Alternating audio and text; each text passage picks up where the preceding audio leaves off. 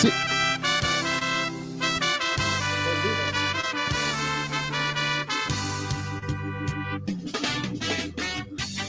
Bienvenidos, amigos, a un nuevo episodio de El Resumen ¡Del hincha! Y estamos nuevamente congregados, ¿cierto?, para hablar una semana más de fútbol. En @Club Yungay. En @Club Yungay. Los estudios de Club Yungay. Y por las transmisiones de Radio San Miguel. Un gran saludo a todos los amigos de Radio San Miguel que siempre están con nosotros, escuchándonos, apoyándonos cada semana. Tenemos dos sanmiguelinos acá, ¿eh? Sí. Y a Eso es nuestros lo importante. amigos de Spotify. A nuestros amigos de Spotify también, que también siempre nos están escuchando ellos siempre.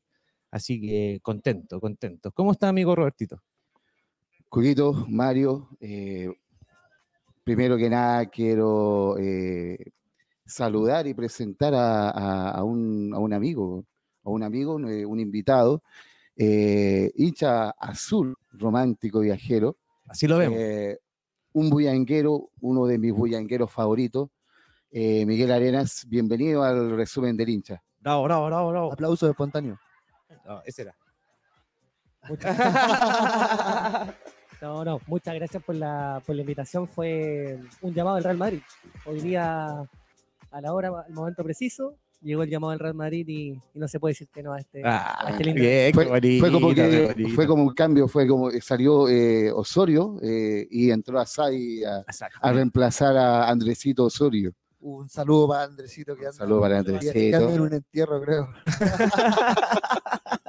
Un abrazo de gol al gran Andrés Podadera, que nos debe estar viendo en algún lugar, algún rincón inhóspito de la capital. Amigo Marito, ¿cómo está usted? Muy bien, Coquito. Fresquito con lo de la selección. Tengo ganas de hablar de eso. Partido. Sí, bonito. Partido del Bigote.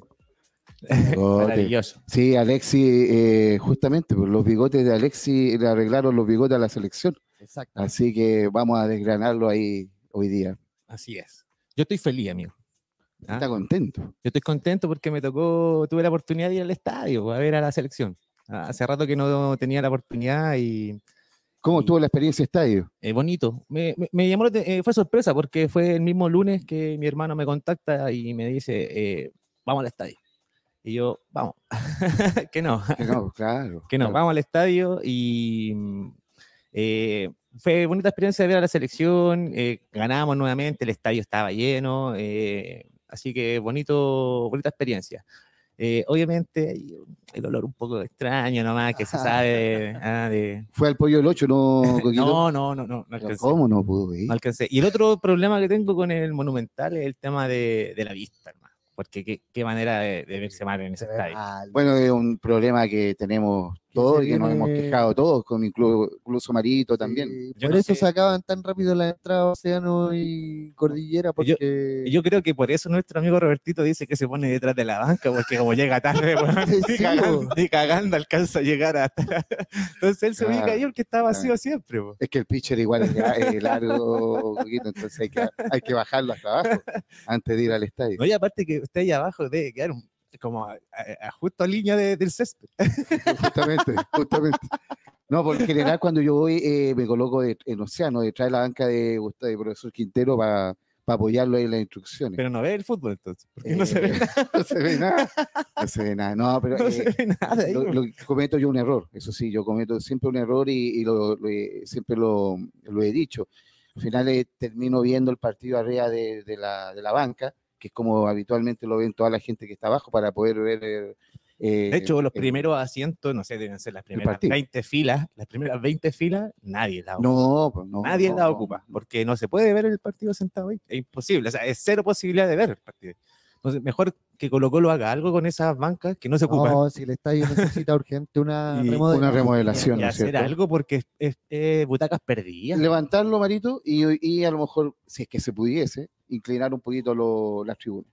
Pero yo creo que, mira, si eliminan toda esa fila de que no se ocupa, porque no se ve, o sea, claramente no se ve, y eso... El estadio quedaría bacán sin acrílicos, pues, weón. Y por eso, y podría quizás hacer ahí algo como tienen los estadios antiguos, o sea, los de Argentina que tienen una zona como plana, los niños se ponen a jugar hasta la pelota, Y bajar la cancha. Bajar la cancha. Bajar los acrílicos para que desde la posición donde están los asientos, que están un poco más lejos, obviamente, van a quedar. Y ahí hacer una nueva, ¿cómo se llama? Una segunda bandera. Me parece, Miguelito, ahí a lo mejor tú nos puedes ayudar. El Nacional parece que lo bajaron, ¿o no? En su momento sí. Se bajó, ¿no es cierto? Sí, se bajó. Tiene esta cancha olímpica también que le da una distancia mucho con el hincha también. Ese es el tema. Pero se bajó, ¿no es cierto? Se bajó el nivel y con eso ya tenía una perspectiva un poquito más amplia, ¿no es cierto?, de visión. No, justamente. Oye, y hablando de estadio, mostraron imágenes de San Carlos el otro día. Bonito, la primera piedra. La primera piedra con la placa ahí de San Carlos.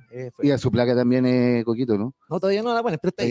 Creo que ya está hecha. Coquito, ¿y para cuántas personas va a quedar en San Carlos? 24, 20.000, yo creo que va a ser por ahí va a estar el aforo. No va a ser más. Más de 20.000 no. Ya, pero 20.000 personas igual es una cantidad más que generosa para ver el partido. 12.000, 14.000 pues, en su momento. Pero es por un tema de la municipalidad, porque uno esperaría que Católica tuviera un estadio para competencias internacionales también. Claro, igual yo creo que lo van a dejar. Van a hacer el mínimo del aforo. Van a hacer el mínimo del aforo, yo creo, para poder jugar siempre ahí. Sí, yo creo que lo van a hacer. Van a hacer el mínimo del aforo para poder tener ese tema con la FIFA que pueda jugar. ¿Y lo irán a llenar con 20.000 personas, Coquito, no? Obvio. Creo que ya tienen los abonos vendidos y todos quieren ir al estadio nuevo, si se va a ver la raja. Mira, con Universidad de Chile hemos hecho hermosos clásicos en Nacional donde la mitad y mitad ha estado lleno siempre. En tiempo cuando se podía mitad y mitad, sí, qué lindos clásicos. Así que además se llena el estadio. Y va a quedar también para la selección chilena una alternativa también bonita para que pueda jugar ahí la selección también. Bueno, y esperemos que en Lampa también tengamos un estadio para 60.000 personas también. 60.000 personas. Estamos esperando con mucha ansia. Para el próximo mundial, como dijo el pueblo azul está esperando. Que ahí se a jugar la final de la Copa del Mundo. Chile 2080 estamos esperando con mucha ansia. Hay esperanza. Va a quedar bonito el estadio en Lampa. Ojalá que la tierra aguante las 60.000 personas. Mandamos unos reporteros a mirar, efectivamente en el kilómetro 23 hay espacio. Sí. Ya, bueno. Oye, y metámonos en la selección. Me parece perfecto. ¿Cómo estuvo el partido? ¿Cómo lo vio usted, Coquito? Mira, al final lo vi, me fui arriba y lo vi parado, en la parte más alta del estadio, y ahí por último se veía la cancha y podíais ver el juego y se veía bien el fútbol. Así que bueno. Pero Coquito, ¿hubo fútbol? Sí, la verdad que yo vi por lo menos los primeros minutos un Paraguay que quiso jugar y llegó muchas más veces que Chile y ocasionó hartas ocasiones de peligro en el primer tiempo. Y de ahí yo creo que Chile saca el gol, ¿cierto? El 1-0 con un tiro libre de Marcelino que cabecea a Paulo Díaz, que fue como la única llegada al arco. Meritorio lo de Pablo Díaz, que igual se frenó para no quedar offside y poder sacar el frentazo. O sea, entre un Pablo Díaz que estuvo dubitativo durante todo el partido, Pablo Díaz que una buena y dos malas, pero se rescata el gol que hizo. Quizá a lo mejor la expulsión nomás le ensució quizá y fue culpa de él más encima de la weá. Le mandó el manotazo en la cara con el paraguas. Y al lado del árbitro, pues bueno, al lado del árbitro. Fue innecesario ese golpe. ¿Les parece que vamos desgranando la selección uno por uno? Bravo, ¿cómo vio el panel a Claudio Bravo? Yo lo vi con una camiseta muy parecida a los jugadores, weón. Sí, ¿no es cierto? De la tele se notaba muy poco la diferencia. Creo que era por algo conmemorativo, sí que Bravo jugaba de rosado, porque había una camiseta rosada en una publicidad. A lo mejor era algo... Igual desde la cancha, por ejemplo, se confundía con los... ¿Cierto que se confundía con los jugadores? Sí, se confundía. Era muy, muy parecido, muy fucsia. De hecho, cuando entran toda la cancha no sabíamos quién era el arquero. Y cuando se pusieron en la foto también era difícil identificarlo porque el color era similar. Demasiado similar. Sí, y bueno, y futbolísticamente Bravo no envejece, ¿eh? Tuvo una etapa creo que en el segundo tiempo. De hecho, el primer gol él la saca primero, en un tiro que lo mataron, y después queda ahí de nuevo. Y ahí tenía que haber estado un central para haber sacado de esa pelota, claro, justamente. Entonces, tampoco culpa de Bravo. No. Quizá el segundo yo le veo un poquito más de responsabilidad porque un poquito lento como para llegar abajo. Para llegar abajo. Quizá ahí fue muy se le podría como cuestionar un poquito. No sé qué dices tú. Pero tampoco tuvo, yo creo, una defensa sólida también que le permita a un arquero también tener esa confianza también. Hablemos que Bravo tiene una trayectoria en Europa. No, y antes del segundo gol de los goles tuvo una salida re mala donde se la tocó a Gary Medel y fue una oportunidad para los paraguayos. Con duda, justamente.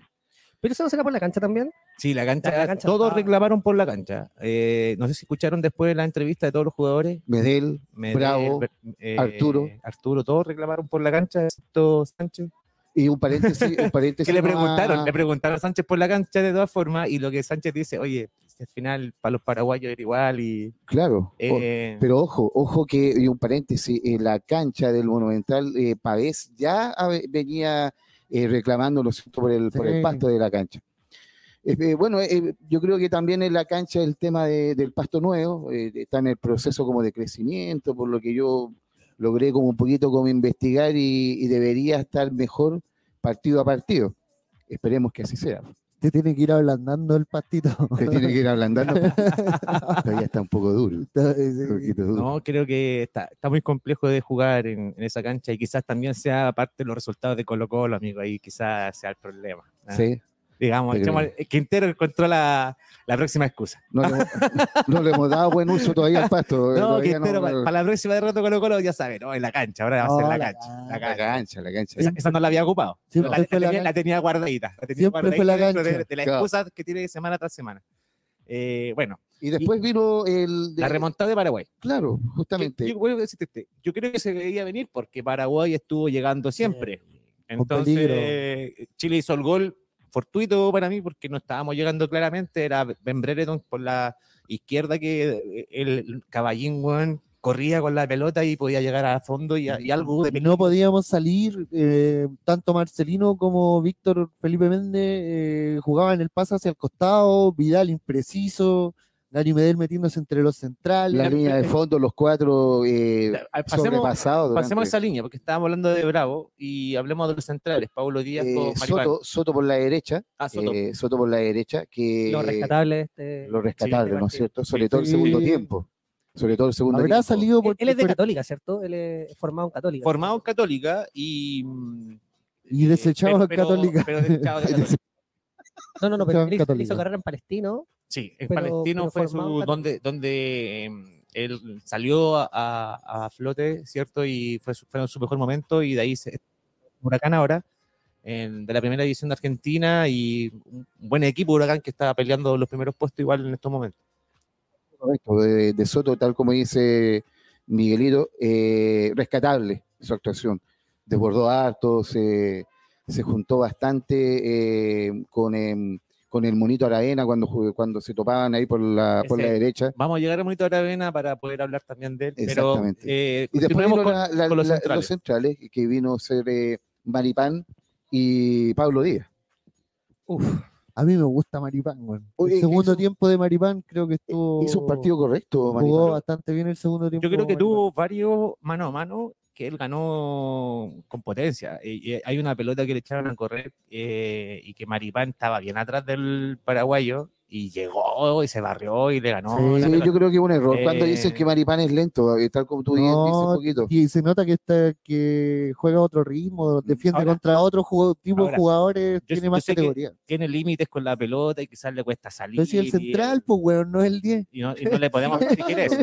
Pero yo le daría un mérito a Maripán. Yo creo que Maripán está tomando un rol protagónico en la defensa que la está dejando Medel. Yo creo que esta responsabilidad a Maripán le está dando cierto... Y es lo que esperábamos también de Maripán. Está el central que tenemos jugando de titular en una liga, en un equipo que goleador, cosas. Es uno de los pocos defensas goleadores. Hace goles. Entonces Maripán el llamado a tomar esa bandera y por el momento futbolístico, creo que Paulo Díaz está correctamente elegido como su acompañante. Exactamente. Y de hecho lo vi mejor que Pablo Díaz, Maripán. Sí, todo el durante rato. todo el partido. De hecho, casi se mandan un golazo Maripán para Suazo. Suazo pasa de línea de fondo a Alexis Sánchez y Alexis Sánchez casi se manda el golazo. Sí. Hubiese sido gol francés, pero creo que Maripán jugó bien. Y ahí me cuelgo lo que tú dices, Marito, Suazo por la izquierda. Esa jugada que se mandó con Alexis me recordó a aquellos tiempos mozos cuando desbordaba por el carril izquierdo jugando por Colo-Colo. Cosas que... Recuerdos. Son recuerdos. Pero ahí, Cuquito, Roberto, tengo ahí un tema terminando con la defensa. Me cuesta entender que Paulo Díaz, que está en River Plate hace tantos años, todavía tenga sea dudativo.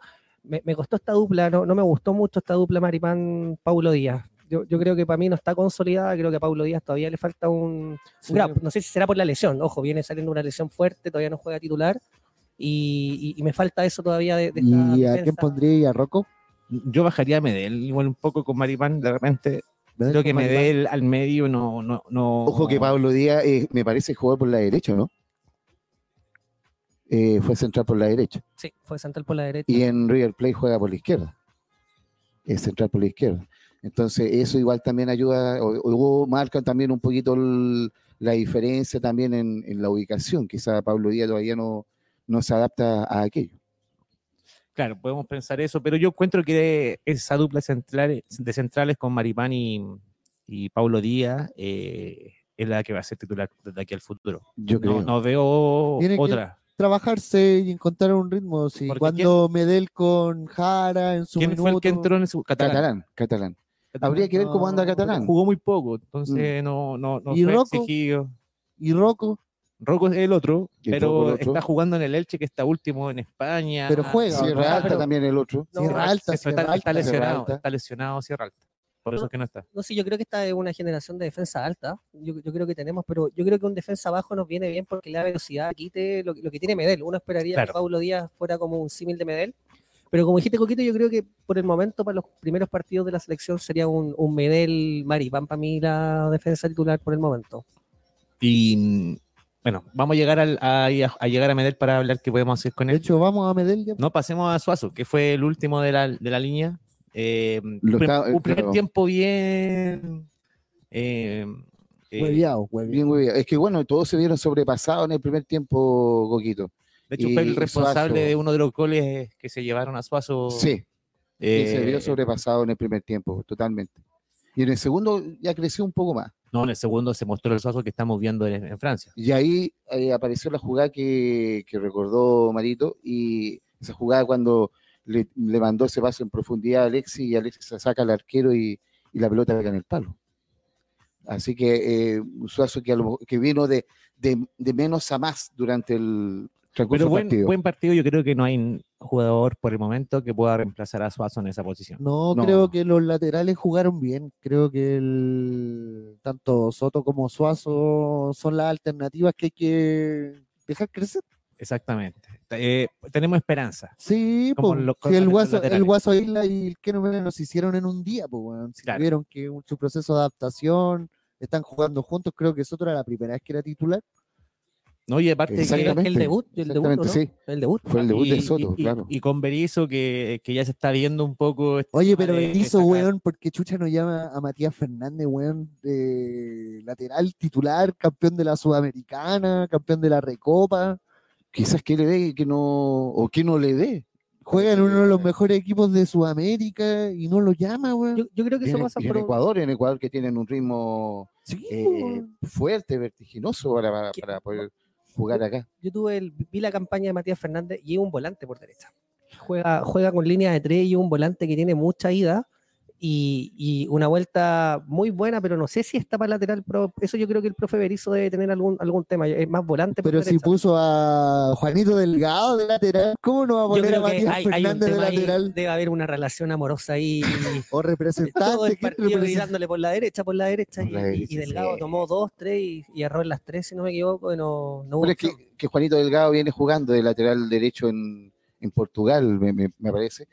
Entonces, y estamos tan escasos también de laterales que también lo ocupa como una alternativa pero no jugó bien. Soto. No, los minutos que no jugó bien. Yo siento que hubieron muchos pases que le dieron que no llegó, si bien muchos de Vidal que fueron pases también malos, pero que tampoco eran pases que si te exigía un poquito llegaba y también.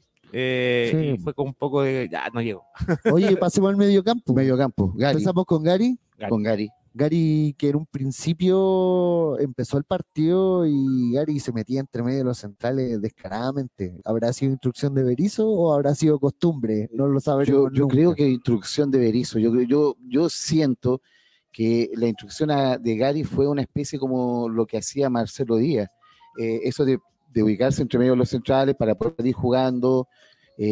Quizá al principio le costó un poco porque en el Bologna los minutos que juega en el Bologna es contención y es marca, es trajín, es quitar y entregar inmediatamente. Romper y vas al lado, pero no construir, no salir jugando, construyendo como lo hizo un Marcelo Díaz. Sí, es raro eso. Yo creo que Medel, teniendo unas características tan de liderazgo, el físico que todavía lo tiene, porque físico le queda, y esa marca férrea que tiene, es raro ver a Gary Medel creando el fútbol en la selección chilena. Entonces, me genera duda eso también. Ahí el profe Berizzo me genera cierta incertidumbre de repente con esta formación con Medel ahí. Sumado a que los receptores de los pases anduvieron re flojo y re mal en el primer tiempo, Chile no tuvo salida, no podíamos salir, Paraguay nos tenía sin hacer mucho tampoco, porque tampoco digamos que Paraguay jugó el partidazo de su vida, con poco nos tenía agobiado en el principio del partido. No, pero eso fue solamente el primer tiempo. Sí, el principio del partido, por eso el primer tiempo fue Paraguay que jugó, porque digamos que en el segundo tiempo, con ventaja de 2-1, se replegó. Entró un Paraguay que yo digo, a la paraguaya, pues. Aquí vienen a un partido, weón. O sea, ¿cuál es la idea, weón, de hacer tiempo en un amistoso? Yo lo que pasa y lo que veo es que... ¿Qué beneficios sacáis de eso de un amistoso? No, que yo creo que se equivocaron y pensaron que era por los puntos. A mí me dio la impresión que era un partido por la eliminatoria en un momento. La hinchada, Coquito, usted que estuvo ahí, la hinchada gritando contra los paraguayos. Pero es que primero empezó... ¿Por qué siguen cantando el Poropopó? Pero mira, yo te voy a decir algo que pasó tantas veces con el Poropopó. El Poropopó se cantó una sola vez. ¿Usted lo cantó, Coquito? No, la primera vez no. Pero lo que pasa es que... Lo saltó nomás. Lo que pasa es que la segunda, que viene de los parlantes, el aviso de... por favor, no insulten a la... Respetemos la localidad, el mensaje. Y cuando tú, ¿cachai? Por el chileno, cuando tú le decís, no hagas esto, ¿qué es lo primero que hace? Lo hace, ¿cachai? Entonces, claro. Nuestra idiosincrasia. El buen habla y lo primero que hace de nuevo, otra vez el Poropó, y más fuerte todavía. Yo creo que eso fue lo que provocó el que salía tantas veces el Poropó, porque después en el segundo tiempo salió de nuevo y el tipo habló 2 veces. Y 2 veces lo dijo y fue ahí que la embarrada. Entonces lo que había que hacer era quedarte callado. Sí, quédate callado. Si la primera y no lo van a decir más, si la gente no está con la idea de huevear, pero cuando lo provocáis, lo hacen. Es que era un partido, tal como tú bien dices, Miguel, era un partido casi como por los puntos. ¿Y sabes por qué? Paraguay vino a hacer un partido como estilo eliminatorias porque los mellizos igual estaban cuestionados en Paraguay. Paraguay también tenía que sacar un resultado igual, estaba muy parecido como Berizzo, o sea, obligados a venir a buscar puntos, a ganar el partido. Los mellizos igual cuestionados allá en Paraguay venían a hacer un partido estilo eliminatoria. Bueno, se fue pulsado uno. Se fue pulsado uno en el segundo tiempo, por tanto grito también. Gustavo, si no me equivoco. Sí. Gustavo. No, pero Guillermo tenía ahí la tranquilidad. El tema fue que yo no sé cuánto tiempo de juego se llevaron estos gallos, porque primero hubieron 2 expulsados, como tú bien dices. El primero fue el jugador que hizo todo el recorrido por dentro de la cancha y como que, weón, ¿cómo el árbitro no le puede dar rabia, weón? Es como que este weón me está meando. Y Gustavo también. Sí, también. Eso que te voy a decir, fue primero el jugador y después cuando expulsan al ayudante técnico, que el weón no está en la cancha, el culiao se mete a la cancha y camina por la cancha, y lo permite el árbitro tranquilamente. Ahora, es un amistoso y obviamente ya no hay para qué calentarse tanto. Pero el tema es, ¿por qué hacen eso, weón? Y más encima que creo que todavía íbamos perdiendo, parece, en ese momento. Sí. Íbamos perdiendo todavía. Puede ser por eso que querían ganar y como ustedes querían que pasar al partido y llevarse los puntos y sabiendo de que si llegaban a ganar, igual como nosotros, venían en meses los cuales podían trabajar tranquilamente o más tranquilos con un triunfo. ¿Cuándo empiezan las clasificatorias? Ya que el próximo mundial, si no clasificamos... 19 de septiembre. Me parece que hay una fecha FIFA en junio, ¿no? Por ahí junio. Sí. Hoy día dijo Pablo Vilat que teníamos a los campeones del mundo al lado para poder hacer. No estamos en condiciones de gastar platita porque estamos pobres. Tú sabes que para nosotros, no, según Pablo Vilat, somos los séptimos del mundo. O sea, somos los séptimos de Sudamérica. Y como séptimo de Sudamérica somos pobrecitos y no podemos. No, se olvidó de las Copas América, se olvidó de que tenemos grandes jugadores jugando en Europa. No, pero la política, la respuesta políticamente correcta dijo que era muy complicado en el verano europeo viajar al viejo continente. Claro. No hay aviones. Lo único correcto de lo que dijo hoy, que puedo yo decir, ya está bien, es jugar en Chile para tener esto de jugar con público y mantener la localidad. ¿Ya? Para mantener a Berizzo. Para mantener a Berizzo, claro. Lo encuentro igual importante, porque igual, por ejemplo, generalmente Chile en su historia... que la gente se vuelva a reencantar también. ¿no? Pero en la historia de selección siempre ha clasificado porque en Chile es poderoso y en Chile gana. O sea, cuesta que vengan a ganar a Chile. Y en la última eliminatoria hemos sido un poco más permisivos porque igual vamos a ganar afuera, pero acá tampoco nos hacemos respetar mucho. Entonces, eso hay que recuperarlo. Hay que volver a recuperarlo. No me haga acordarme de ese partido en San Carlos contra Bolivia. todavía hay varios, con Venezuela, que sí, también ese partido que Bolivia jugó con 20 atrás y no pudimos hacer ese gol. Bueno, esos 2 puntos nos costaron la clasificación. Por eso fueron 420 días que Chile no gritaba, ganamos.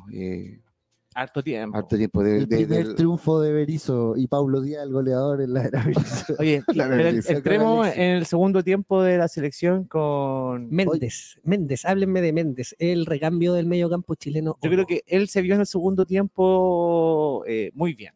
En el primero creo que hizo una buena función, pero pasó muy desapercibido. Porque jugaban hacia atrás, weón. Pero que por eso Chile no tenía la pelota. Marcelino también.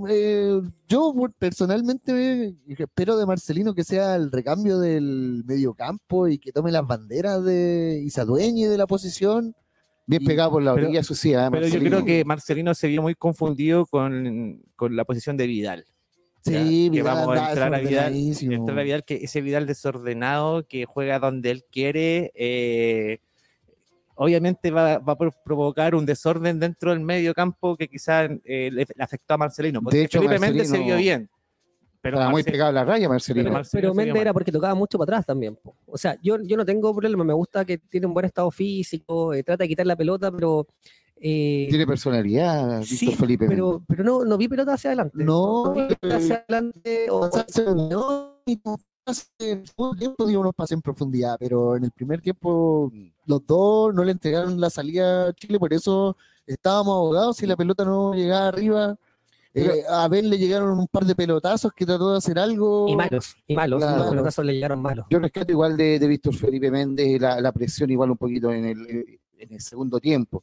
Cuando había que ir a buscar el empate, había que ir a presionar la salida para el error de los paraguayos, ahí estuvo Víctor Felipe Méndez en el sentido de la ubicación. Sí, Chile completo salió, adelantamos la línea en el segundo tiempo, Chile salió más arriba. El factor común, qué entretenido jugar cuando un gallo es bueno para pelota. Entra Alexi y esa motivación que le dio al equipo en el segundo completo.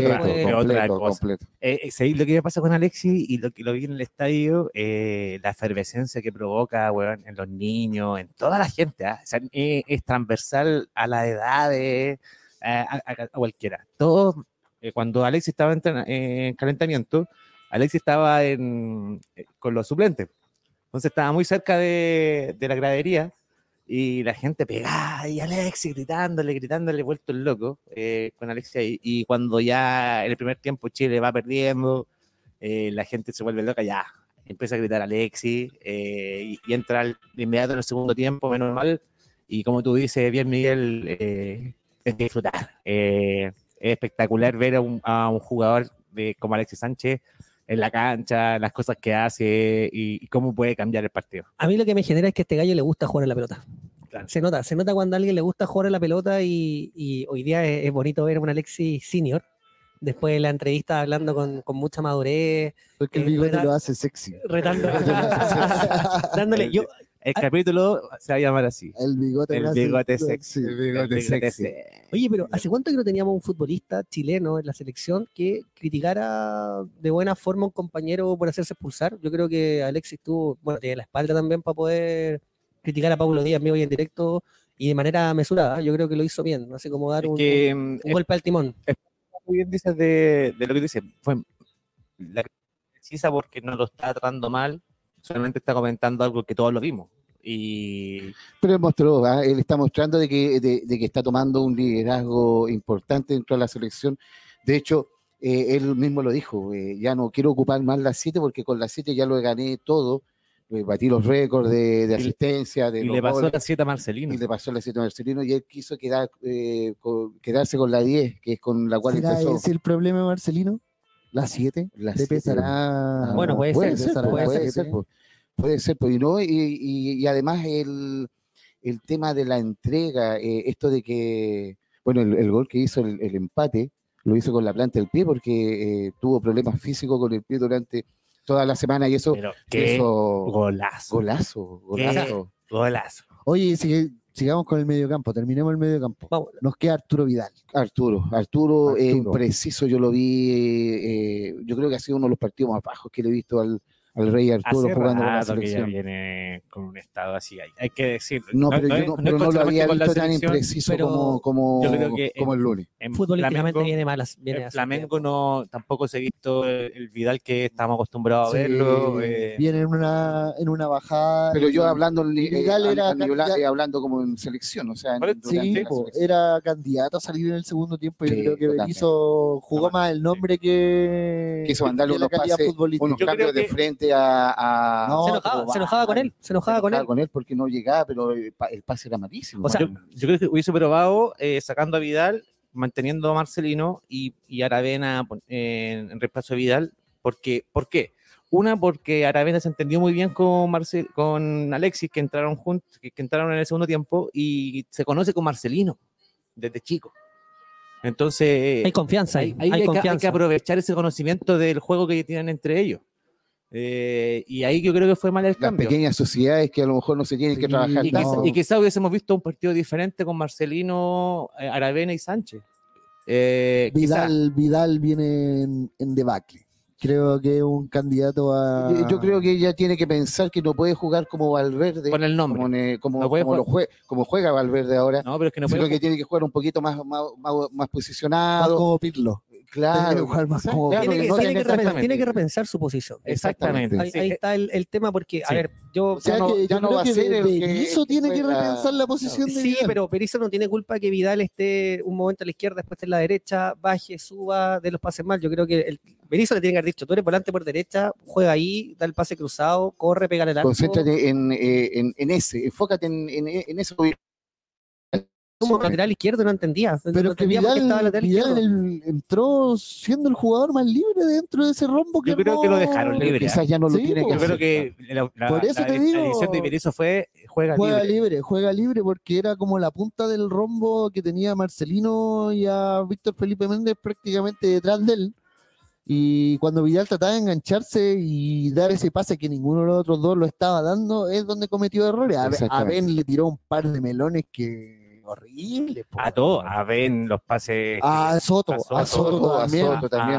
Bueno, pero después se los dio a Delgado. Yo creo que Vidal, claro, Berizzo quiso que Vidal jugara como habitualmente venía haciéndolo Vidal. Por eso ahora Vidal se tiene que reformar la ubicación a la cual tal como dice Miguel. Defensivamente, Vidal es extraordinario. O sea, lo que corre, lo que te pone. Por eso es que es lo que comento y estoy de acuerdo con lo que dijeron en un momento de cambiar la posición y quizás cambiar a Medel, que vaya atrás, que vaya a acompañar a Maripán, y en la posición de Medel, que también haga esto de meterse entre los centrales como lo hacían Colo-Colo al principio, Vidal.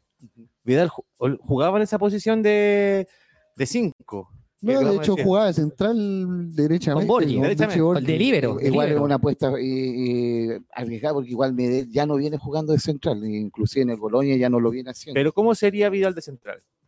Es que a lo mejor es tiempo de que Vidal dé un paso al costado también. No. Ver, yo creo que puede cumplir la función de central que en reemplazo de Paulo Díaz, por ejemplo. ¿Vidal o Vidal? No, Vidal. Este tema ya lo hablamos. O jugar como de 5 que vaya a meterse atrás de los centrales, esa opción, pero no como de quite, porque Vidal lo que hace es correr y hacerte mierda, cortar piernas, el corte lo tiene en su sangre Vidal, y eso lo va a mantener yo creo siempre. ¿Cuál es el problema que tenemos de Vidal? En la salida. Ya no tenemos ese Vidal explosivo que te puede poner un pase, ¿cierto? O que puede ver el juego como lo veía. No, yo creo que andaba con caña, como tú dijiste. Puede ser. No lo quería decir en vivo. Todavía no superaba No lo quería decir en vivo. Yo creo que la despedida de Suazo también puede hacer. Sí, pero yo, antes, para terminar con Vidal, a ver, yo creo que en el fútbol chileno, hoy día, no hay ningún jugador como Vidal todavía. Yo creo que no hay un jugador que podemos desprendernos de él. Pero sí yo creo que Vidal tiene que autoconvencerse de decir, oye, ¿sabes qué? Ya no tengo 25 años. Ya no puedo jugar como Valverde. Y tengo que empezar a posicionarme en un sector de la cancha, porque si mal no me acuerdo, el primer gol de Chile, la falta es a Vidal, porque se tira al suelo, se la inventa. O sea, sí. Esas mañerías yo creo que da la experiencia. ¿Y qué va a pasar con este equipo cuando Charles vuelva y Eric Pulgar retome su nivel? Bueno, Víctor Felipe Méndez yo creo que es una de las personas del que se está jugando la posición ahora. Con Marcelino y con Vidal. Por también, eso te digo, Marcelino le pasaron las 7 por algo, o sea, se espera harto el recambio, de él. Se espera harto de él. Ahora, metámonos con los delanteros para cerrar y comentar ya los cambios y todo. La figura de Ben Brereton, yo creo que dámela siempre. Sí, bueno, ese weón. No. Le tiráis un balón y igual hace algo. Se asoció a rato bastante bien con Suazo. Y está acostumbrado a jugar con hueones grandotes. Los paraguayos no le hacían nada. Pasaba como. Era un caballo. Tenía esa potencia por la banda izquierda. Es chileno. Es chileno. De verdad que Díaz.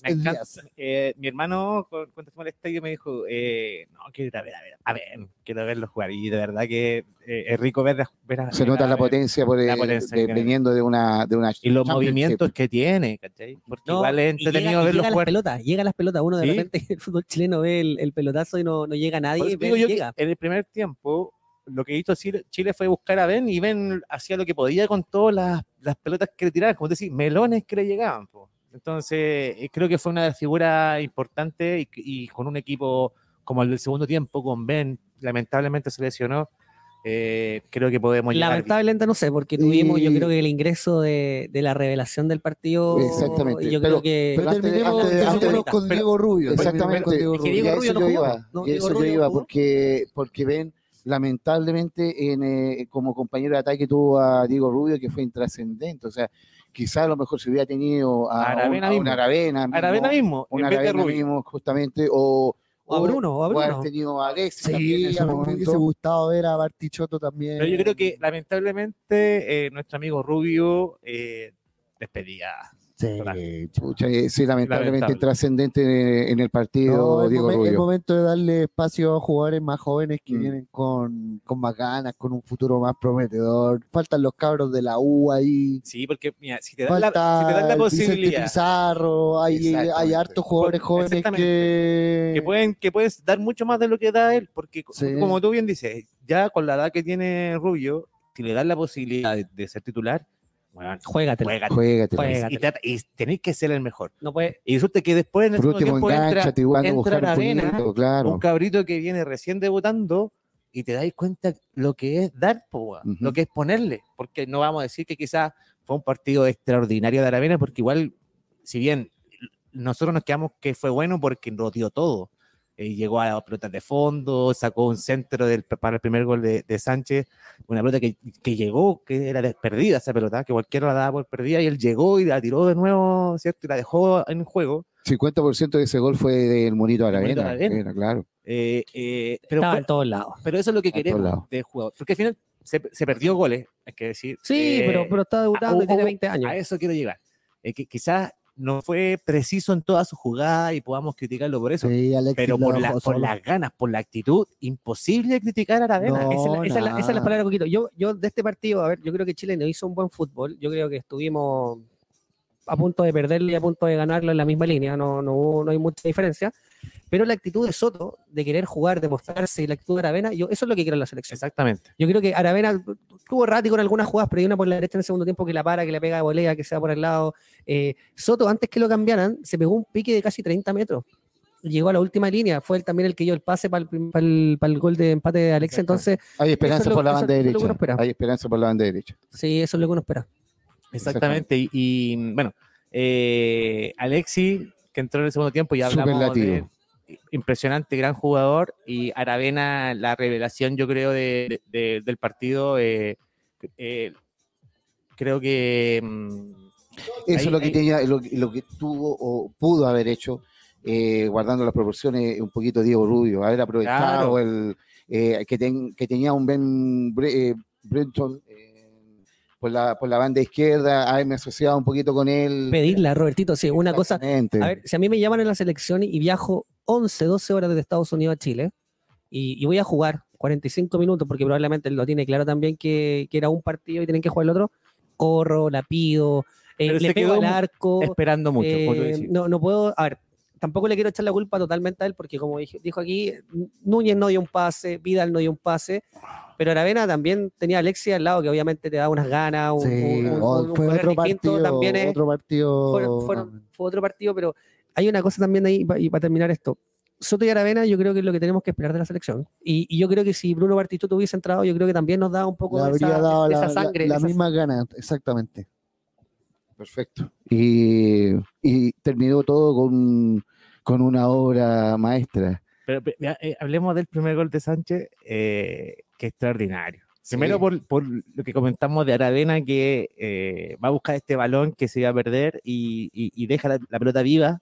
Mostró la actitud y fue a buscar esa pelota, no la dio por perdida. La deja al centro del área, da un rebote, y en el rebote... Bien Valdesa, como fue a buscar cómo fue a buscar el cabezazo para poder devolver la jugada al área. Y Sánchez en ese espacio, compadre. O sea, imagínense, esto es área chica, o sea, como que ni siquiera... A un metro del portero. En ese espacio, el buen ve la pelota que viene por detrás, la logra parar con una delicadeza, y como tú bien dices, no le pegó con el puntete porque era el pie que tenía malo, sino que le pega con la pegó con la planta.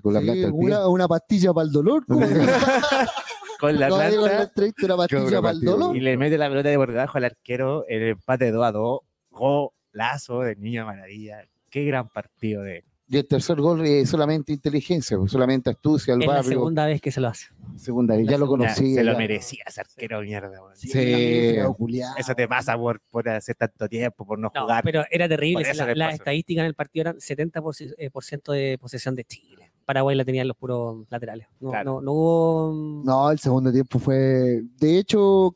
Pero es que Paraguay no jugó en el segundo tiempo. Me atrevo a decir de que fue el mejor fútbol que se le ha visto a Berizzo desde que llegó a la selección el segundo tiempo de este partido. Pero rescatado totalmente por Sánchez. Sí, pues no, sin Alexis. Sánchez hizo del segundo tiempo la mitad del todo, fútbol, se echó todo el equipo al hombro. Y eso que venía tocado, ¿eh? Y eso. Y no que se una pastilla para el dolor. Claro, una pastilla para el dolor. Pero eso es porque Alexis está con confianza. Ojo que Alexis venía de 2 goles en el Marsella hace poco, un tiro libre, una jugada también que Alexis está contento en el Marsella, es la estrella, hace goles los fines de semana. Cuando está contento, chutea los penales, se los pierde, hace uno, pierde otro, pero está... viene con... Buen triunfo de Chile. Por fin Alexis olvidó a la Maite, weón. Sí, por fin, weón. Por fin debe tener otra mina, o el bigote, el superpoder del bigote. Se notó que hizo tira todas las cartas ya y dijo ya, rompió. Le costó, fueron años. Volvió el Arsenal. Pero el que lo daba todo. Yo lo primero que hice fue, en la mañana vi el resultado de Portugal, que ganó con 2 goles Cristiano Ronaldo, y termina el partido y a un grupo de amigos, en un grupo de WhatsApp que tenemos, ¿qué edad tiene Alexis? 34. Si Cristiano Ronaldo tiene 39, todavía nos queda. No, hay esperanza. Hoy Alexis dijo que quería jugar hasta los 40 el otro día. Pues, no, que juegue. Que juegue. Alexis se cuida. Alexis lo dijo en la entrevista. Cuando llegue alguien que realmente yo sienta que es mejor que yo en la selección, voy a dar mi puesto. ¿Cuándo va a pasar eso? No, y dejémoslo en la banca. Digamos, ¿cuándo va a pasar eso? ¿Cuándo va a pasar que Alexis sienta que hay un buen mejor que él? Nah, Van a pasar mucho tiempo. Quizá a futuro van a pasar los años. El tema es que lo que estamos va a perder un poquito de movilidad. Que Alexis pero, no se da. Pero la calidad la va a tener. El tema es que Alexis no se da por vencido y él siempre va a querer ser el mejor. Entonces, él a los 35 años, a los 36 años, igual que Cristiano Ronaldo, si son como ese tema de ellos luchan contra ellos mismos. Contra ellos mismos. Entonces, si tú me querés ganar, tenéis que entrenar más que yo y hacer más cosas que lo que hago yo para ganarme. Porque si no, no lo vas a hacer. El DT del Marsella ayer decía que Alexis llega 2 horas antes y las ganas que muestra... Hace el aseo. No, pero tú dices una persona que tiene 18 años trabajando al mejor nivel y teniendo 34 años en la vida esta, y 2 horas antes, eso también te da un plus para el resto también. Por eso es que está jugando al nivel que está. Y por eso es que podemos decir que a los 38 años quizás podamos todavía tener a Alexis jugando por Ojalá la selección. No se ponga a pololear de nuevo nomás este weón, si así soltero, está bien. No, yo creo que uno aprende de la ruptura amorosa, va a llegar más maduro, con más herramientas. Bonitas palabras, Miguel. Sea más maduro. No, pero que va a jugar de 10. Yo creo que Alexis va a terminar jugando de 10. Yo creo que no tenemos delanteros que quizás podrían para el recambio de aquí a septiembre y él termine siendo el 10 del equipo, el como que no tenemos. Como lo dijo Sampaoli en la entrevista con Valdano, ¿la vieron? ¿O no? No. ¿Qué dijo? Valdano entrevistó a Sampaoli. ¿Cuando habla de Valdivia? Y habla de Valdivia. Sí. ¿Por qué? Porque Valdivia en su momento tenía muchos desgarros y todo, y estaban hablando de un jugador especial español, no me acuerdo cuál era el nombre, y él dijo, yo me acuerdo de Valdivia en Chile, dice, y que él tenía muchos desgarros y todo, muchos problemas musculares, pero yo le dije, yo quiero que tú seas mis ojos. Porque él podía ver en la cancha como él quería ver, ¿cachai? Y dar los pases que solamente Valdivia podía darlo, sin necesidad de correr, sin necesidad de nada, porque él creó tu ojo. Entonces eso fue más o menos lo que yo creo que Alexis puede llegar a hacer en un futuro, que quizás o un poco más, obviamente. Ojalá que el triunfo de Chile ayude para que Berizzo pueda seguir trabajando. Ojalá que sea un paso hacia adelante, porque ya Berizzo no lo echaron. Dejó claro que Berizzo es el técnico de la clasificatoria. Es que no hay plata para aviones para viajar a Europa en junio y vamos a tener plata para echar a Berizzo. Hoy, Marito, Coco y sobre todo Marito, también la emoción del gol de Alexis, la emoción del triunfo de Chile, pero también la emoción de la despedida de Paredes. Esteban. Oye, entonces nos quedan los últimos 10 minutitos, así que hagamos la corta ya. Se retiró esta Paredes. Un gusto, muchas gracias. Te queremos mucho. Nunca te vamos a olvidar. Gracias, Paredes, por devolvernos a Vidal con caña. Vamos a entrar por favor. Esteban Efraín se despidió el último ídolo, el de Colo-Colo, que se merece la estatua ahí en se merece todo, haciendo la estatua, se merece todo y más, sí. Y entre Caselli y Chamaco. Y la del Barti también. Falta la del Barti, la del Calamar. Llenar de estatuas el sector océano. ¿Sabéis lo que le regalaron a Paredes? Una estrella que va a estar como un tipo paseo de la fama de jugadores. En la placa que va a estar ahí en la entrada del estadio. Entonces, cada vez que usted llegue a Océano, va a pasar y va a poder pasar por la placa de Esteban Paredes. Hay que tocar. No me diga eso, yo pensé que le iban a regalar una tele a Paredes.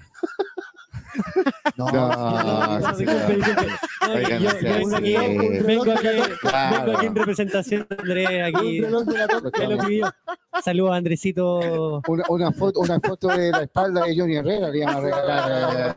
Esa cuando iba a buscar los goles adentro del arco. La hermana de Paredes todavía anda dando explicaciones en la fiscalía. Perdón, siga, continúa. Está bien, venía mandado por Andrés. Llegó con plancha. Llegó con plancha. Llegó con destacador acá. Sí. Pero bonita despedida. Al final tuvo el gol y el arquero de Colón se lo sacó. Claro, se demoró un poquito Voladios. Lo que no me gustó fue ese partido donde, ¿por qué chuch inviten a estos reggaetoneros culiados que nunca conocieron a Paredes, weón? ¿Qué Pailita cuándo conoció a Paredes? Oye, pero yo vi el partido. Pailita le mandó la media bataza en Huesa. Sangüesa no le perdonó. Le mandó la media. Bueno, pero igual es un orgullo que Sangüesa te pega una patada. No, por eso se levantó y dijo, fue Sangüesa, ya, no importa, me voy ahí. Se lleva la marca para la casa. Todavía está cojeando el weón haciendo los conciertos. Sí. Pero una despedida muy bonita. Pajarito Valdés hizo un golazo. El tema del CHI ahí delante de toda la gente fue muy lindo. Después con todo el celular prendido. Exactamente. Y un Colo-Colo que triunfó contra Colón, Marito, ¿no es cierto? Sí, con una línea de 3. Gol de Peluca. Hacía falta ganar. Volvió Peluca, ¿ves? Pero salió lesionado. Y volvió con gol. Pero salió lesionado, amigo. Pero salió con precaución. Como lo de Ben, salió más por precaución. Sí, él mismo dijo, no es que lo entrevistaron afuera al borde de la cancha y dijo, no es que me apretó un poquito, dijo, y quise mejor darle la oportunidad a un compañero y no dejar a mi equipo disminuido físicamente. ¿Qué se viene por Colo-Colo de ahora en adelante? De ahora en adelante se nos vienen 7 partidos. Se viene Copa Libertadores. No, pero antes se viene Guachipato, ¿no, Robertito? El próximo sábado. El próximo sábado a las 12 en el CAP. Difícil. Guachipato está jugando bien. Yo vi el partido con Everton y Guachipato. Pero no juega el buen que hace goles. Oye, Guachipato Altamirano podría ser el puntero del torneo, debido a que con los partidos que tiene suspendidos, que son 2, podría pasar a Católica y estar lejos. Oye, pensar que esos hueones no descendieron por secretaría, hueón, porque mandaron a Melipilla para la vela. Ahora está puntero. Pero si es la filial de la U, es la U. Nos van a entregar después. El próximo año todos esos hueones jugando. El próximo año tenemos a Altamirano jugando. Claro, de la U. Y a ahí prueban a los jugadores y después se los llevan a la U y ahí de nuevo para abajo. Con Robertito, como que cambiaron los Colo-Colo con línea de 3 el sábado. Buena pregunta, Miguelito. Justamente va a jugar con línea de 3. Me parece que de los Santos es duda por un problema en la rodilla y entraría Daniel Gutiérrez en reemplazo de los Santos. Con arriba jugaría Volados con Damián Pizarro. Yo tengo ahí una copucha futbolera. ¿Usted sabe la historia de Damián? Cadete de la Universidad de Chile. Hincha ferro y a los 15 años le hizo un doblete a Colo-Colo y se lo llevaron. Se lo llevaron a Colo-Colo y hoy día pudo haber sido un lindo delantero también en la... Buen jugador Damián Pizarro. Pero yo pero tengo un problema, porque Zamorano viene a decir al otro día que es nuestro próximo... es matar a los jugadores. Yo creo que claro, no tiene para qué meter esas presiones, el medio... ¿Cuántos años tiene? 18, ¿cierto? 17 años tiene. 17 años. Sí, porque ahora Jordi Thompson estaba castigado que la concha de tu madre. Claro. ¿Quién? Jordi Thompson. Oye, qué talento perdido ese. Así que Colo-Colo jugaría con la línea de 3 que mencionamos. Fuentes volvería por el lateral derecho. Todavía no convence al profesor Quintero Jason Rojas. Por izquierda vendría siendo Bausat, que no lo hizo tan mal contra Colón. Esa disminución en el ¿cómo se llama? En los kilómetros, en los metros para poder recorrer, que lo hace de que no tenga que depender Colo-Colo de llegar a línea de fondo, a usar y de llegar abajo a marcar, tener que cubrir un tramo más corto. Eso me pareció que lo hizo bien. ¿Ganan a Huachipato? Le ganamos. Tenemos que ganarle a Huachipato. Tenemos que ganarle a Huachipato si queremos meternos nuevamente por el bicampeonato del fútbol chileno. Y rápidamente vamos a pasar. ¿A quién se viene ahora? ¿El sorteo de Copa o no? No, mira. Lee. Que jugó con River Plate. Eso. Jugó con River. Vamos. Y perdió con gol del pibe.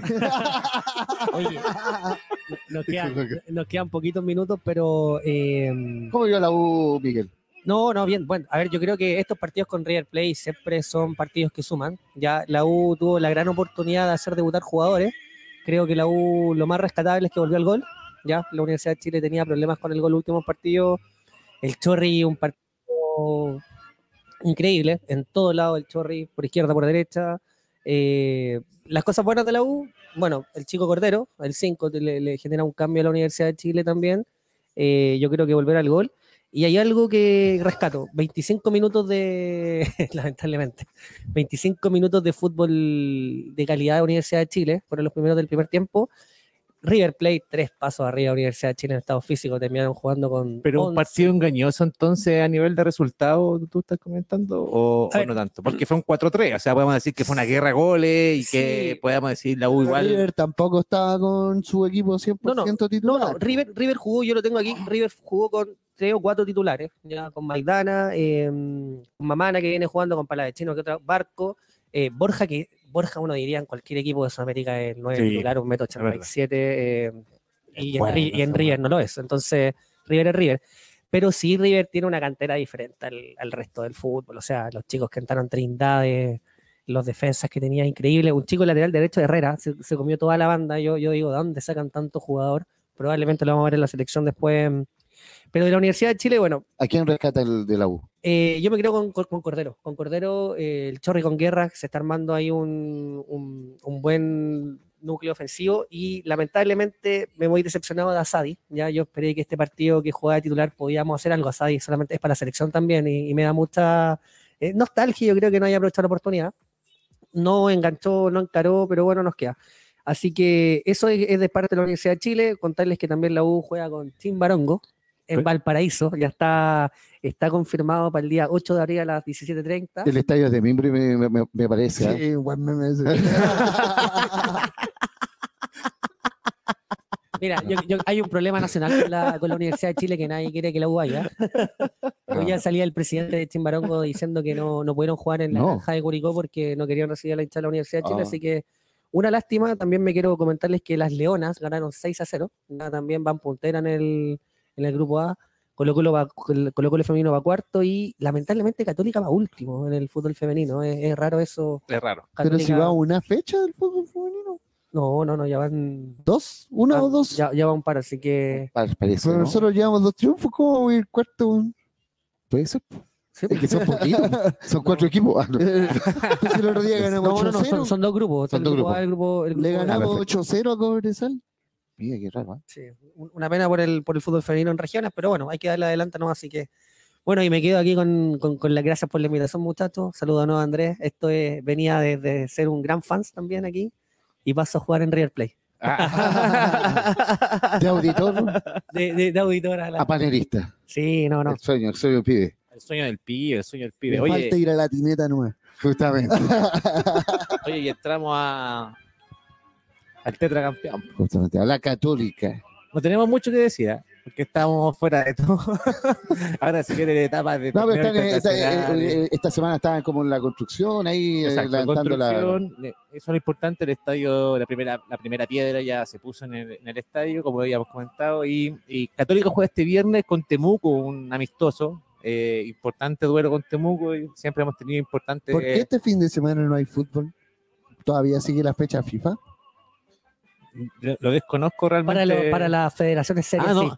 Pero hay fecha, juega solamente Colo-Colo que recupera. Sí, pero por eso, ¿por qué no hay fecha oficial del campeonato? Me parece que se prolonga como la fecha FIFA por partidos que se podrían haber jugado día miércoles, jueves, cosas así. En la Premier juegan los jueves y los sábados. Sí, bueno. Así que eso con Católica, y estamos en la Copa Chile con Deportes Colina. El 7 de abril creo que es el partido que tenemos, no recuerdo bien el horario, pero eso nos viene concentrado, sí, 100% para lo que viene próximamente en el torneo nacional. ¿Vuelve el Guaso? Que es con Colo-Colo. ¿Volverá el Guaso no a Católica? Va a volver, ha estado jugando los partidos de amistosos, por ejemplo con la Serena, que ganamos 2-0 el jueves pasado.